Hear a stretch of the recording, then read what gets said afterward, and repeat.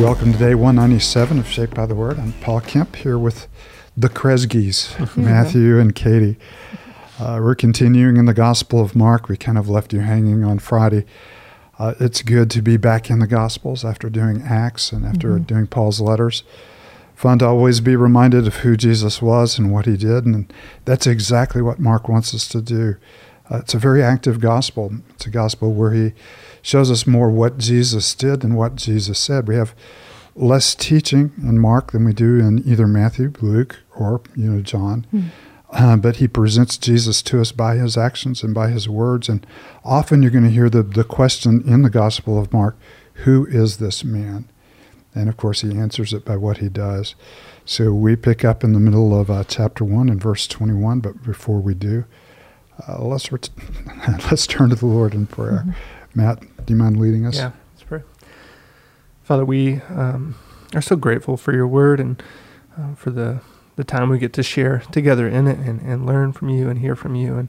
And Father, we thank you for the technology that enables us to do this and to be able to read together as your body and people that you've drawn together. And so as we turn our eyes to the Gospel of Mark, Father, would you do what you always do through it and speak to us, reveal in us sin, produce in us faith, and Father, really help us to see Jesus. We want to see him in this time, and so Father, would you do this? Thank you for your grace. Thank you for this time together. It's in Christ's name we pray. Amen. We're picking up in verse 21. They went to Capernaum. And when the Sabbath came, Jesus went into the synagogue and began to teach. People were amazed at his teaching because he taught them as one who had authority, not as the teachers of the law. Just then a man in the synagogue who was possessed by an impure spirit cried out, "What do you want with us, Jesus of Nazareth? Have you come to destroy us? I know who you are, the Holy One of God." "Be quiet," said Jesus sternly. "Come out of him." The impure spirit shook the man violently and came out of him with a shriek. People were also amazed.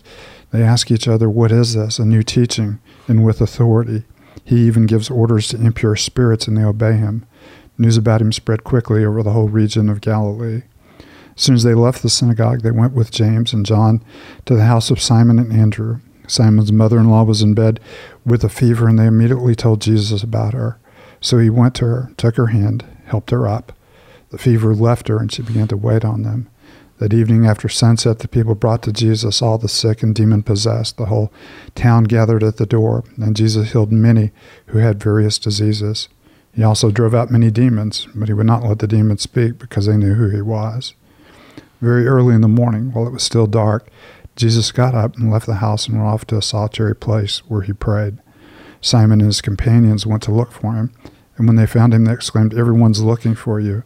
Jesus replied, "Let us go somewhere else, to the nearby villages, so I can preach there also. This is why I have come." So he traveled throughout Galilee, preaching in their synagogues and driving out demons. A man with leprosy came to him and begged him on his knees, "If you are willing, you can make me clean." Jesus was indignant. He reached out his hand and touched the man. "I am willing," he said, "be clean." Immediately the leprosy left him, and he was cleansed. Jesus sent him away at once with a strong warning. "See that you don't tell this to anyone, but go show yourself to the priest and offer the sacrifices that Moses commanded for your cleansing as a testimony to them." Instead, he went out and began to talk freely, spreading the news. As a result, Jesus could no longer enter town openly, but stayed outside in the lonely places. Yet the people still came to him from everywhere. So you have an early introduction to Jesus. I don't know why I can't speak my words today. With a lot of movement, from the synagogue, and of course, what you're seeing is the kingdom of God being established through the works of Jesus. These are signs that God's kingdom has broken in, and is near. So, what are some of the things that stand out as you guys look at this passage? Well, I was just saying earlier before we started recording that when I read Mark, I just see his authority established and shown to everyone. And we see his authority with an impure spirit and just how much authority he has over them. I think when you contrast his authority over impure spirits versus like the Pharisees' authority over them, there's such a huge difference. And then his authority over illness, And so I just, that's what I see when we read this passage for sure, which is the authority of the Son of God. Yeah. Yeah. I think it's fascinating. We mentioned it when we spoke about the beginning of the first chapter of Mark, where, Jesus comes, and really this portrayal that Mark portrays him as he's this conquering, anointed king, the Messiah, Son of God, who has come in, and the impure spirits recognize him. And it's interesting to me that, Mark begins, he says, Jesus, the Messiah, the Son of God. And then you have the baptism, and the Father says, "You are my Son." Mm-hmm. But we don't see like humans saying this. We see, man, he's teaching as one who has authority, but it's the impure spirits who recognize rightly who Jesus is, even though they don't worship him. And we're going to see as this unfolds that eventually the response of humans is, yes, indeed, this truly is the Son of God. That's right. Mm-hmm. But all along, you have a big contrast in Mark between the insiders and the outsiders. Yep. Mm-hmm. Those who recognize who Jesus is and those who fail to recognize who Jesus is. And at this point in the text, those who are realizing who Jesus is are the demons and the spirit, the spiritual powers that oppose him. And you also have this nice little embedded thing that happens in Mark. He does not allow them to speak. Right. They know exactly who he is, the Holy One of God, Jesus of Nazareth. They know his name. They know who he is, what he is all about. And you'll see them time and time again revealing the deep character of who Christ is. But this messianic secret that's kind of underlining Mark is the idea of Messiah is so misunderstood, in Jesus' day, that Jesus doesn't want to reveal that he's Messiah until he has redefined what Messiah is. And he's beginning to do that by conquering Israel's enemies. Of course, the enemies they wanted conquered was Rome, but the enemies he's conquering are their diseases and their demons, and of course, their deep spiritual understanding of who he is. So you have a nice reflection of that. Yeah. Why do you think the demons were so adamant to proclaim who he was? Like, was that a tactic, do you think, trying to out him in front of everybody when it wasn't time yet? Or do you think they were just, it was a instinctual? Yeah, I'm not really sure, whether it is just their response in horror to who he was, knowing that the coming of Messiah or the coming of God's Son, whom they knew to be far more than any earthly, expectation would be their demise. And so it's probably that shocked, honest response. I don't know that they're trying to undermine him at this point. I mean, certainly they are, but it's just the horror of judgment being near. And of course, that's the twofold ministry of the Messiah is coming to both judge the enemies of God and to rescue the people of God. And so you see this, happening. And that's how Jesus is going to characterize what he's come to do when he talks about, binding up the strong man in order to plunder the house. That he has come to usher in the kingdom of God, and part of that is, pushing back the kingdom of darkness. And I think, we don't know. I can't speak with authority or 100%, accuracy as to why. But verse 24, what do you want to do with us, Jesus of Nazareth? Have you come to destroy us? I know who you are, the Holy One of God. I mean, that's just an honest, kind of ironic to say an impure spirit or demons saying an honest response. But I mean, you see that even when we come into contact, or you see like Peter, realizes he's in the presence of Jesus, and he's or even on the boat, it's depart from me, O Lord, for I'm a sinful man. It's this moment where you meet the Holy God. and you cry out. We also see he even tells us what his purpose is. I mean, so he can go and preach, right, the kingdom of God. And so it's kind of fun to see Jesus exactly say like why he is there and what his plan and mission is, which is to go and preach the good news. Yeah, and that's a nice little section where we have Mark telling us very early in the morning while it was still dark, Jesus got up and he left the house and he went to a lonely place or a solitary place where he prayed, and that is always deeply moving, to me to see our, Lord's dependency on God the Father, or on the communion of the Trinity, actually, in human flesh, that he saw a need to withdraw and to be in fellowship with both the Father and the Spirit as the Son. How much more do we need to withdraw and be in fellowship with the Father and the Son and the Spirit?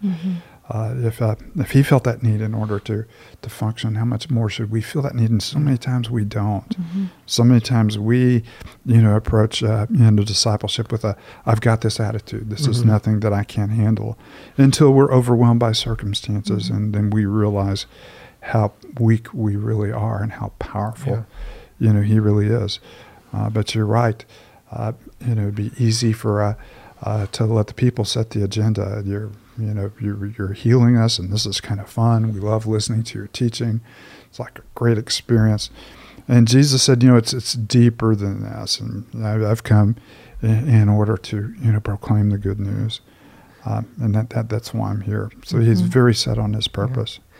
You have to love too, that kind of that note very early in the morning while it was still dark. This wasn't something, I think a lot of times we think, man, it would have been so easy for Jesus to just carve out time, or, he enjoyed praying, and so it would have been easy for him to just do it throughout the day. But I mean, even here we're seeing he's carving out time early in the morning while it's still dark, and even his disciples are kind of like, "What are you doing? Everyone's looking for you. Don't you know that there's business to to get to?" And exactly what you're saying. I mean, if he needed this, how much more do we need this? But we see that early in the morning while it was still dark. Discipline. Yeah, Jesus craved the communion with his Father. And if you look at this single chapter as one day, which is the way that Mark is presenting it to us, it is very busy from early in the morning until late in the evening. And there's two things that Jesus is doing for focus. One is the fellowship with the Father, and the other is remembering the purpose for which he's been sent. And of course, one of the things, backing up just a little bit, you have to love about how Mark is presenting Jesus to us is that his teaching was with authority. And by that, they meant that whenever he talks about God, it's as if he knows God. He's not talking in a third-person narrative. He's not talking, quoting, commentaries one on top of the other. He's talking about the heart of the Father as if he knows the heart of the Father. And then just a few lines later, there's the casting out of the demon, right there. And not only that, he commands evil spirit.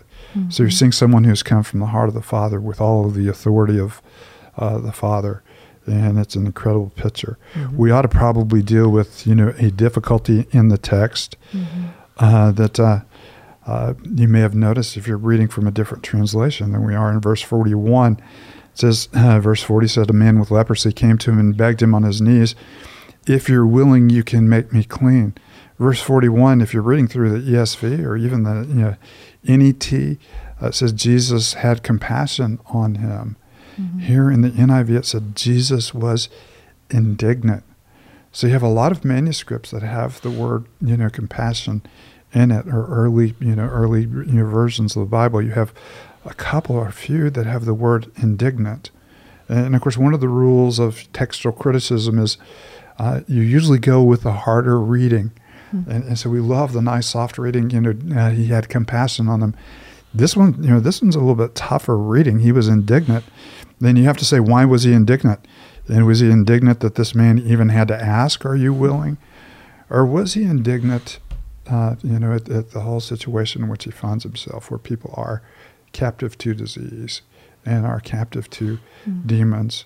And he sees the human situation, and it not only causes him to have compassion for those that are caught in it, but it also has him indignant that this has happened. And of course, the question is, if you were willing, we do not know how willing God is to rescue his people from the dominion of darkness. And it's not a matter of his willingness to reach us. It's a matter of our willingness to accept the gift of grace, that God has in him. This is one of my favorite stories that Mark tells. Just because you think about leprosy and how lepers were treated. I mean, they would have to cover their mouths and stay at a distance and say unclean, and they wouldn't wear have a surgical mask whenever they were do social distancing. Yeah, and by social distancing, we mean more than 6 feet. Exactly, and they wouldn't have had the contact of other people. They wouldn't have just gotten a hug or a high five. I mean, people would have seen them and just immediately scoffed and retreated away from them. And here's Jesus walking up, and he says, if you're willing, you can make me clean. And I love what Jesus does is he touches the man before he announces him clean, and I don't know the whole order or how, but I mean, the way that Mark's framing this is Jesus reaches out and touches the man and then announces, be clean. Yeah. Maybe it is the touch that cleanses him. Whatever it is in that moment, you're seeing the heart of Jesus towards this man. And you're also seeing what should have been uncleanness being spread to Jesus. It's actually purity, the purity of Jesus, the cleansing of Jesus passing on to the man, which is so cool. It is a reversal of the Old Testament order. To touch something unclean is to be unclean. In this particular instance, to touch something holy is to become holy, or to become whole. In this instance, and it is a beautiful move. Right after if indignant is indeed the right translation, and we really are not sure of that. To reach out and to touch means he's not indignant at the man; he's indignant with the circumstances, and brings him in. So we're beginning to get a picture of who he is, and it'll continue as we continue in the Gospel of Mark. He's kind of written this in 3 big movements. The early ministry in Galilee. And then there's a narrative as he's walking to Jerusalem, and the inevitable is hanging over his head, and he instructs the disciples. And then, of course, a passion narrative that does take place in the city of Jerusalem. So we look forward to moving ahead with you in the Gospel of Mark. Katie, why don't you close us with a word of prayer? Father, thank you for your word. Thank you for these wonderful things that took place in real life, and forgive us for thinking sometimes that they're just stories that we can enjoy. But this really happened, and you are a sovereign God who cares deeply for your people and has compassion on them and us. And so would you use your word to change us? Would you empower us, Holy Spirit, to go out and to do the same, to have compassion on the world around us, and to spread the good news of Jesus Christ. It's in Christ's name I pray. Amen.